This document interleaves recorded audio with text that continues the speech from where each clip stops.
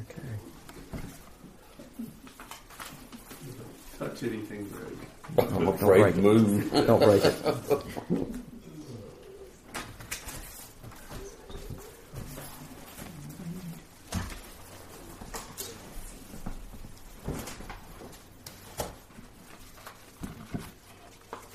Before we begin, I thought I would give you one poem in celebration of Richard not giving one. This is a difficult one, so pay attention. It's from Ogden Nash. God in his wisdom made the fly and then forgot to tell us why. Beats Jabberwocky, I can tell you that.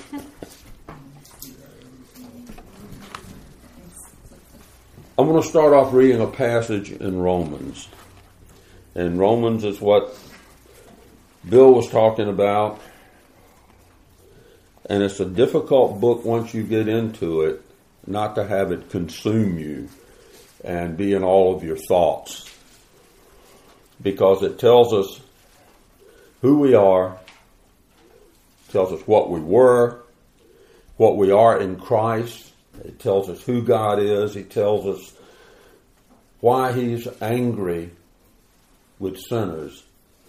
And it tells us about the peace and the joy of being in Christ.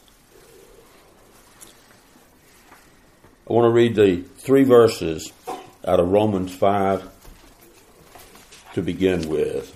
And this is Romans 5, 15 through 17. But the free gift is not like the transgression. For if by the transgression of the one the many died, much more did the grace of God and the gift by the grace of the one man, Jesus Christ, abound to the many.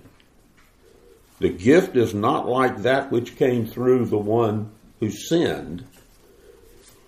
For on the one hand, the judgment arose from one transgression, resulting in condemnation.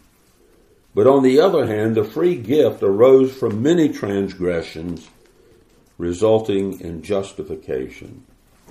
For if by the transgression of the one, death reigned through the one, much more those who receive the abundance of grace and of the gift of righteousness will reign in life through the one, Jesus Christ.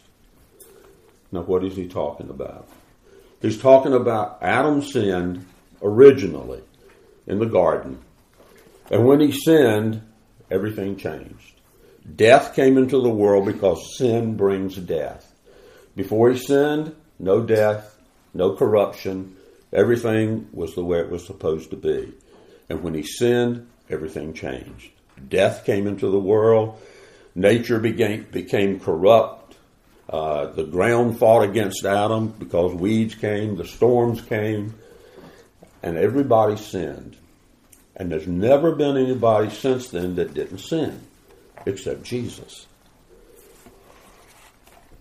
If that sounds like a hard thing to accept, then why has there never been anybody in the history of the world that didn't sin? It's the only thing that makes sense. It's what the Bible teaches, but it's also the only thing that makes sense to us. One man sinned, and all of us are descendants of Adam, and his sin was passed on to everybody. And so everybody since the beginning has sinned. And sin is against everything that God has created us to be. And so it brings great anger to God because his creation has rebelled against him, refuses to acknowledge who he is. So what does he do?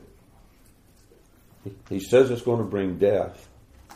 And it does bring physical death. But it also brings spiritual death. So what's the solution?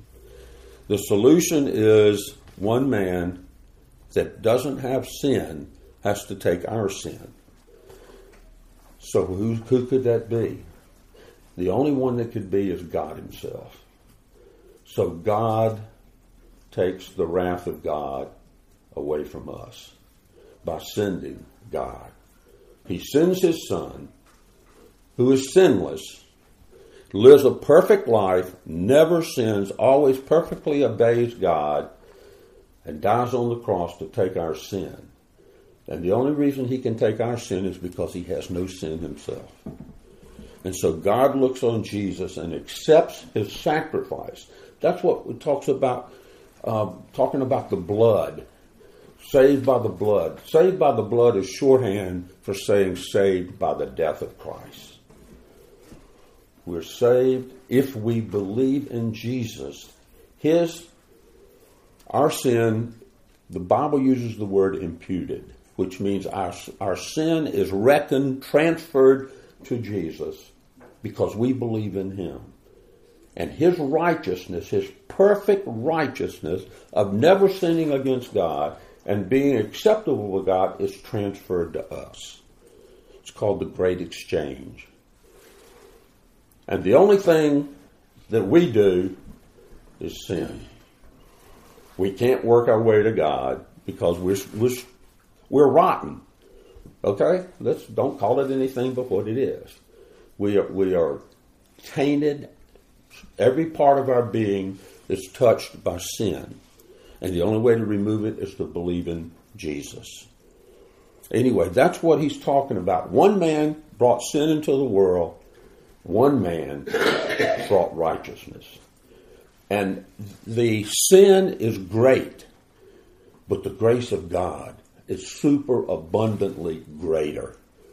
It's so great that all the sins you've ever done and all the sins of all humanity doesn't stand a chance against the grace of God. The grace of God overwhelms sin. But you have to believe. Because if you don't believe, you're burdened with your own sin. And the wrath of God, which is what the first chapter of Romans talks about, is against you. You have to stand before a God who is so angry that you refuse to believe in the one he sent to take your sin. And the end result of that is terrible to behold. It's terrible to think about. John Bunyan, who wrote Pilgrim's Progress, said, "He that lives in sin and looks for happiness hereafter is like him that sows weeds and thinks to fill his barns with wheat and barley." You can't sin and think that you're going to end up with a good life. It's like filling up your house with garbage and thinking it's going to smell sweet. It won't do it.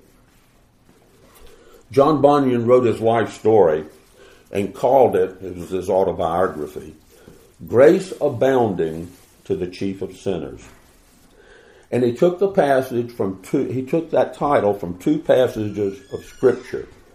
One of them I just read, where he talks about grace abounding, the grace of Christ abounding so much more than the sin of Adam.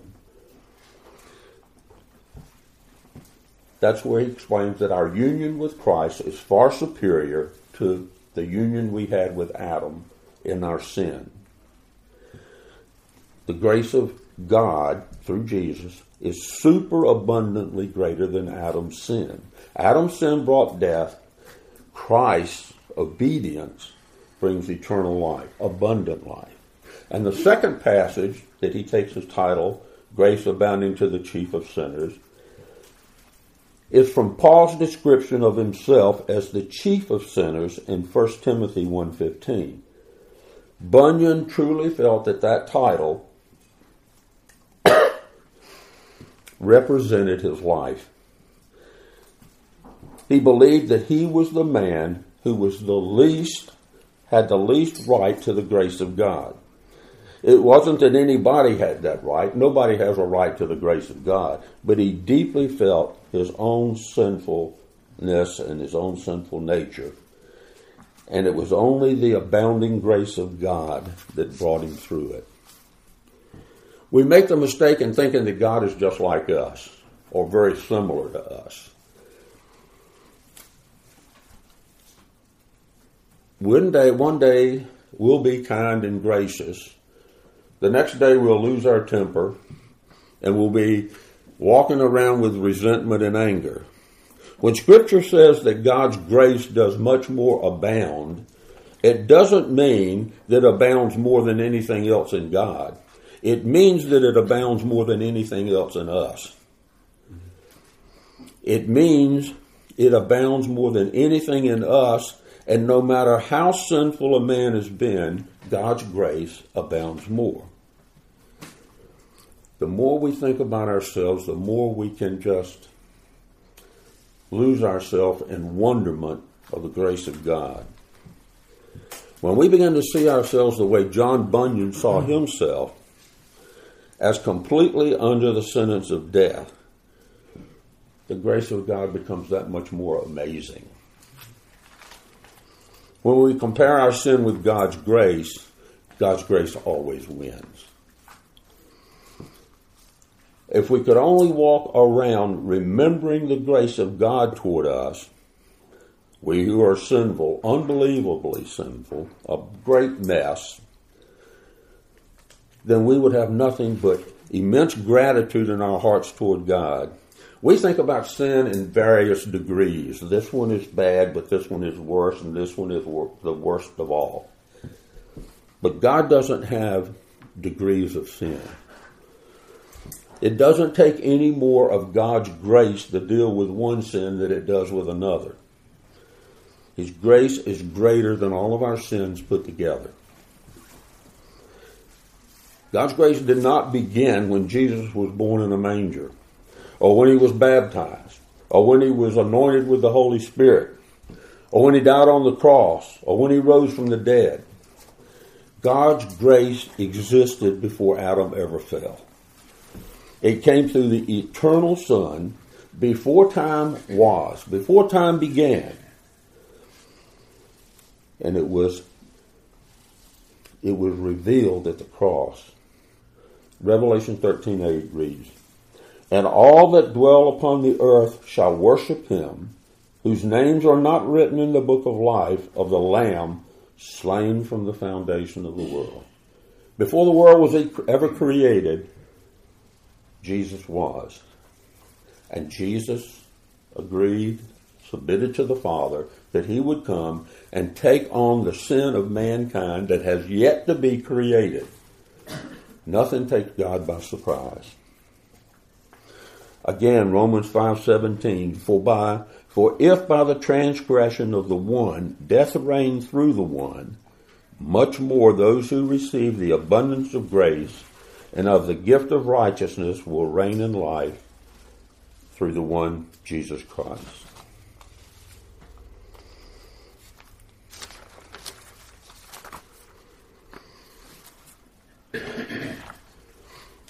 What came to me when reading through Romans and so many of these other things was the word consider. And it's all through Scripture. And if the word itself is not there, the idea is, consider this, think on this, put yourself in this place. What are you going to do with this if you think deeply with it? So consider the sin and death that we inherit from Adam, and consider the righteousness and eternal life we inherit through Christ when we believe. And again, the word consider is not actually in these 3 verses, but it's in a lot of other places. Consider means to look at it carefully, to think about it in order to understand it and decide. It can mean weigh the information carefully to reach a decision. And sometimes the word count is used as a synonym. Count the cost. Count it all joy. And one of the weighty things that we are to consider is in Romans 6:11. And Romans 6:11 says, "Even so, consider yourselves to be dead to sin, but alive to God in Jesus Christ."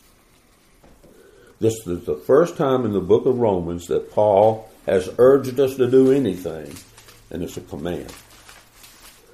In the next verse after that, Paul tells us what we're all supposed to do and what action we're supposed to take. But before we can decide what we're supposed to do, we have to consider as true what God has already said is true. The first step in anybody's growth in holiness is considering to be true what is in fact true. So God says it's true. We have to consider it as true and base everything on what he says. To live a Christian life, we have to know that God has taken us out of Adam and has joined us to Jesus Christ. That we're no longer subject to the reign of sin and death. But I've been transferred to the kingdom of Christ, the kingdom of his dear Son. Consider this. If you're a Christian, you're dead to sin. That doesn't mean you're immune to sin or temptation or that you won't sin. It does mean that you're dead to your old life and you can't go back to it. In Romans 6, Paul says, we died to sin. He says, we were baptized into his death and buried therefore with him by baptism into death. When Jesus died on the cross, the symbolism is we died with him. And baptism is that symbol. Just as Jesus died on the cross, we died. And just as he rose from the dead, when we come out of the water, we rose to new life. He says we've been united with him in a death like his. Our old self was crucified with him. We died with Christ. These are factual statements. These things have happened. They're not, maybe they will happen, or fairy tales. They are actual events. So Paul says, consider yourself dead to sin. Now here's what consider yourself dead to sin does not mean. It doesn't mean it's your duty to die to sin. This has nothing to do with duty. It has to do with fact. It's not a command to die to sin. How can you have a command to die to sin when you've already died to sin? It doesn't mean sin has been eradicated in you. It says consider yourself dead to sin. When it says that, it doesn't make you dead to sin. That's backwards from what he's talking about. Paul is saying that because you have died to sin, you're to consider it to be so. It does mean you don't let it be the main thrust of your life. You don't tolerate sin. You don't breathe its air. You don't swim in it. You are repulsed by it. Sin can only deceive you if you can't see it for what it is, or you don't care about what it is. Now you have to consider yourself alive to God in Jesus Christ. So what changes have happened to make us alive to God? We've been reconciled to God. Early in Romans, Paul used terms like sin and death and judgment and condemnation, wrath. But God lifted us out of all these things and into grace, into justification, into obedience, righteousness, and eternal life. We're no longer the enemies of God, but his friend. We become a new creature in Christ. And we've got a new relationship. 2 Corinthians 5:17 and 18 put it like this. Therefore, if anyone's in Christ, he's a new creation. The old has passed away. Behold, the new has come. All this is from God, who through Jesus Christ reconciled us to himself.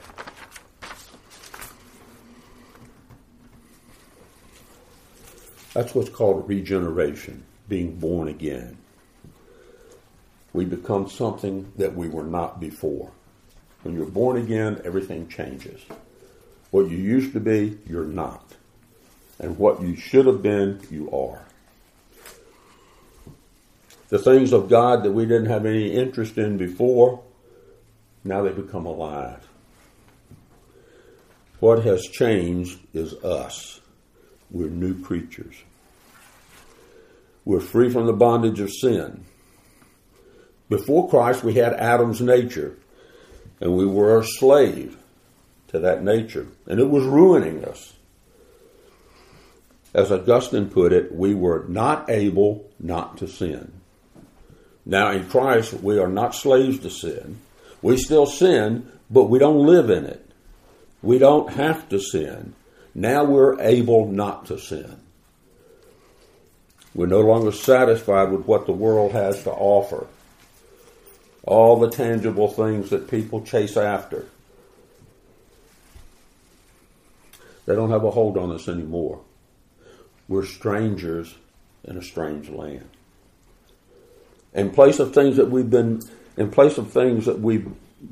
made alive to,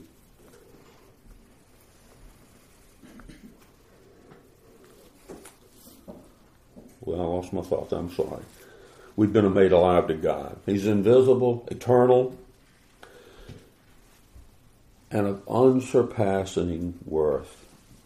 Like Abraham, we're looking forward to a city that has foundations, whose designer and builder is God. So we must consider ourselves dead to sin and alive to God in Christ. What else does the Scripture tell us to consider? Hebrews 3:1 says, "Therefore, holy brethren, partakers of a heavenly calling, consider Jesus, the apostle and high priest of our confession." It might seem a little strange to tell Hebrew Christians to consider Jesus. But he's telling them and he's telling us to consider Jesus. He's telling Christians, he's not talking to pagans. He's not saying, you people that don't believe, consider Jesus. He's telling you Christians to consider Jesus. Why did he have to tell the Hebrew Christians to consider Jesus? Because they were under intense persecution. And a lot of them thought it was easier just to go back to Judaism, to go back to trying to obey the law, to living under the law, and not be persecuted. There was great pressure for them. Actually, the whole book of Hebrews was written to cause them and us to consider Jesus.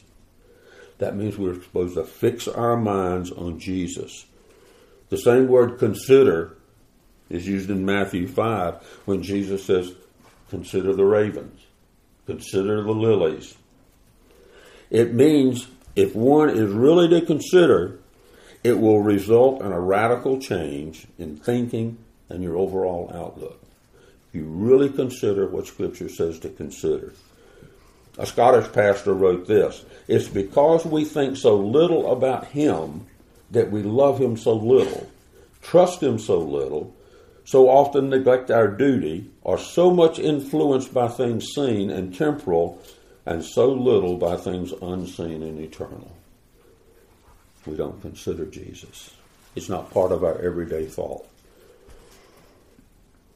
The writer of Hebrews also wants us to consider Jesus' superiority to Moses.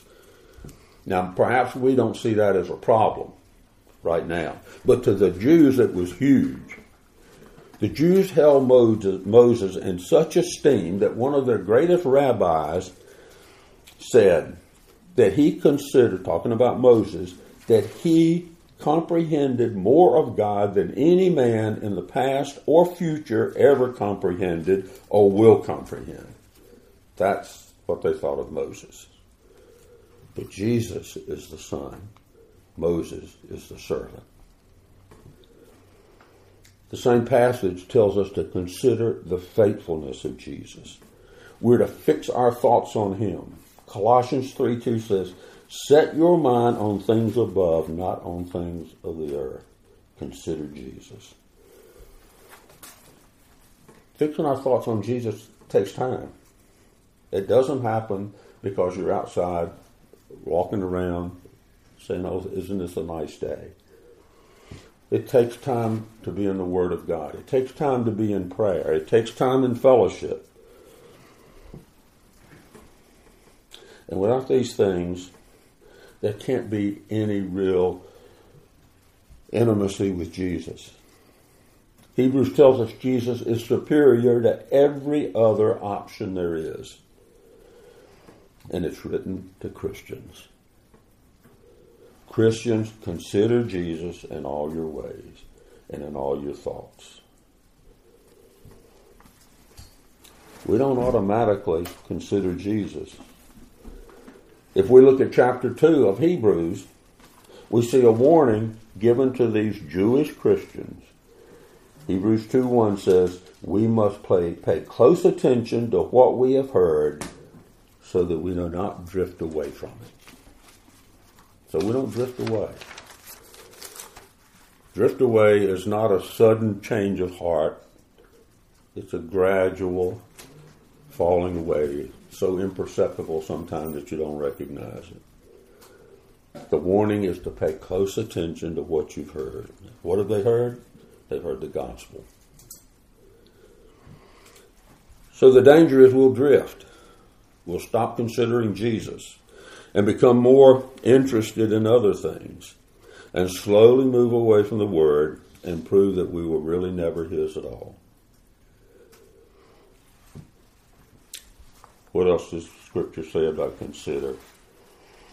If you go to Isaiah, it tells us that the Lord's servant will sprinkle many nations. Sprinkle with what? His blood. And what they have not heard, they will consider. And it links it in Scripture, not in this passage, with communion, with the blood of Christ. Consider Jesus. Psalm 8:3 tells us to consider the heavens, the work of your fingers, the sun, the moon, and the stars. Consider these things. They testify to the glory of God. They testify to the existence of God. Consider the heavens. Psalm 50 speaks about the wicked and tells them in verse 22 to consider this, you who forget God, or I will tear you in pieces and there will be none to deliver. Consider God. And we're told to count the cost when we start something. And to count it all joy with Jesus.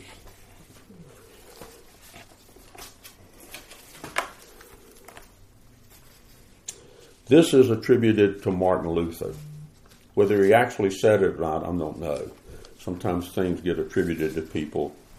It's not quite where it came from. He said, if I profess with the loudest voice and clearest exposition every portion of the Word of God, except precisely that little point which the world and the devil are at that moment attacking, I am not confessing Christ, however boldly I may be professing Him. What does that mean? It means if the world right now is attacking everybody that doesn't think homosexuality is wonderful, and you don't say anything about it, no matter how much you tell everybody you're a Christian, that you're not really confessing Christ. We can't pick and choose that the world is going to influence what we do and what we say and ignore what God tells us to do and say. Whatever the world at any particular moment, whatever their attention is focused on, whether it's abortion, whether it's homosexuality, whatever it might be, where they're going to call you every name you can imagine if you don't agree with them. If at that moment we're silent, we're not confessing Christ, no matter how much we profess to be Christians. That's what Luther said. That's what Scripture says. Haggai says, consider your ways. Consider your ways. Now, he's talking to the people that are supposed to be building the temple when they go back to Jerusalem that's been in ruins. And the people are devoting their time and efforts to getting their own house straight, accumulating things for themselves. They're too busy to work on the temple. They don't have time to do both. And obviously, we come first. Haggai says, consider your ways. Putting your own interest before the interest of God.